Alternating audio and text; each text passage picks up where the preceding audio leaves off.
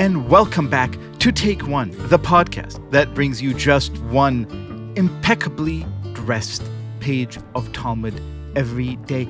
And in today's Daf, Yoma 60, we learn about a curious change of outfit. Have a listen. In contrast, Rabbi Nehemiah said, "In what case is this statement said that the order is indispensable? It is said with regard to actions performed in white garments, whether inside or outside the sanctuary. This refers to the fact that the high priest on Yom Kippur did two sets of services, one in white linen and one in gold vestments." The Talmud goes on. However, with regards to those actions performed in golden garments outside the sanctuary, the regular temple service and additional services, if the order was altered, what he did is done. Rabbi Yochanan said, and both of them, Rabbi Yehuda said. Rabbi Yehuda and Rabbi Nehemiah derived their opinions from one verse, and this shall be an everlasting statute to you to make atonement for the children of Israel for all their sins once a year. The rabbis today are discussing the different actions that the high priest, Kohen Gadol, must take in Yom Kippur, and the different outfits that go with each service. And when I think about the mystical, magical, sartorial relation between the things we wear and the things we do, I turn to my great friend and teacher, the corduroy Rav himself, Rabbeinu Mark Oppenheimer. Corduroy Rebbe, hello to you. Shalom Aleichem, Liel. And I should tell you that we are now into, see, for many, the corduroy season is the fall when, of course, the corduroy pants come out and some wear a corduroy shirt. I'm not so into corduroy above the waist generally.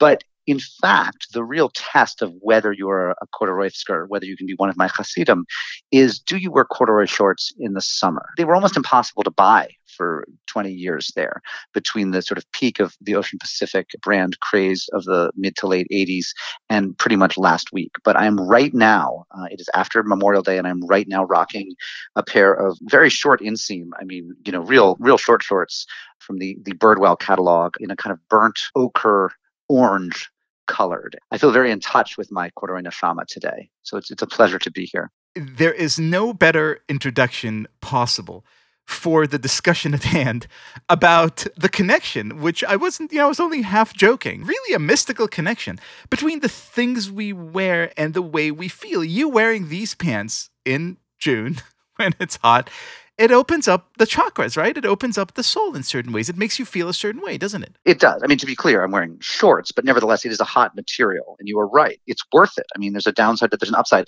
I feel very Talmudically, I feel like I contain multitudes. I feel there is Gemara within me on this.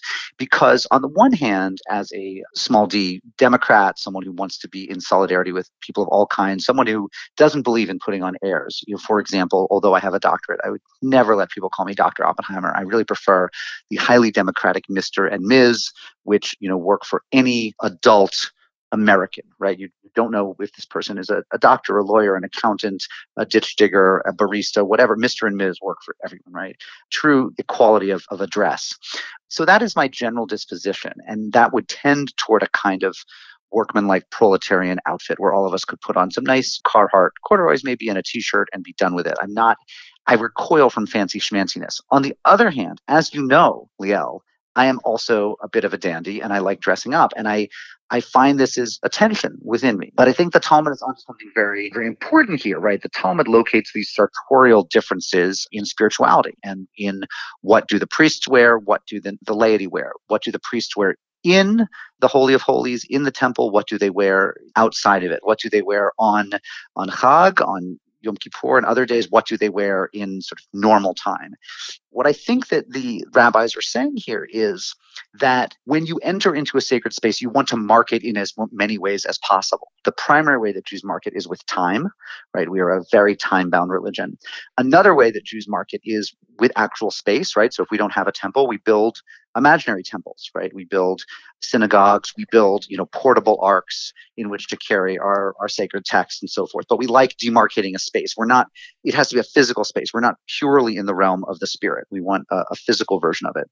But, then of course we have this tradition of then dressing up the physical space. We have this idea that when you do a mitzvah, you want to beautify it, right? It's Hidur Mitzvah.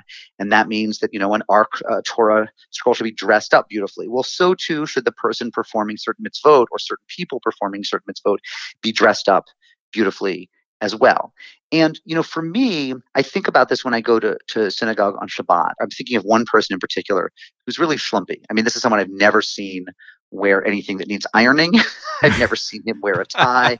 I've never seen him wear anything that needs dry cleaning. I mean, this is someone who is all about comfort in a beautiful sort of mid-70s, hirsute, hacky sack, hemp, organic fibers sort of way.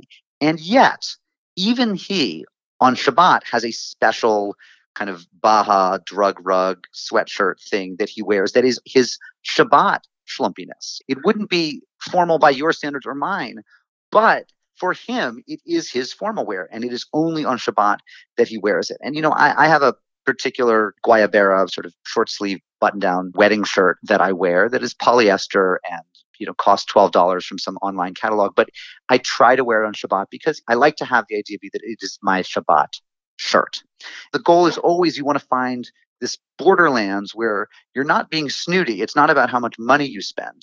And it's not even about how much time you took, but it's about how somehow putting yourself in the frame of mind and signaling with the way you dress up your appearance in certain times or spaces that certain activities or times are more special than others. That's how I read the passage today. I absolutely love it. And you would be delighted, but not surprised to know that another great Hasidic master, the sixth Lubavitcher Rebbe, had a very interesting reading that tracks very closely. It basically explained that the gold and the white symbolizes two different things. The gold was the physical essence. It was the splendor of the temple in which gold was used liberally. It was the idea of charity, of tzedakah, of all your acts in this world. Whereas white symbolized mitzvot, symbolized your relations with God. And once the temple was destroyed and gold garments are no longer an option because there's no longer a priest or the Holy of the Holies, all of us are just left with the white. The Corduroy Rav, Rabbeinu Mark Oppenheimer, thank you so much for being our guest. I wish you wide whales of corduroy.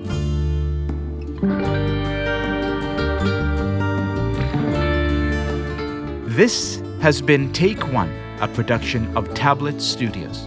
If you enjoy this show, and I hope you do, please go and rate and review us on iTunes or whatever platform you use to listen to podcasts. Each week, we'll be releasing new episodes Monday through Friday, covering the entire weekly portion of Daf Yomi.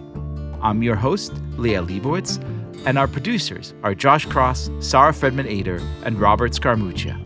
For more information, go to tabletmag.com/takeone or email us at takeone@tabletmag.com. You could find us on Twitter @TakeOneDafYomi or join our Facebook group by searching for Take One Podcast. I hope we've made your day a little bit more Talmudic, and we'll see you again soon.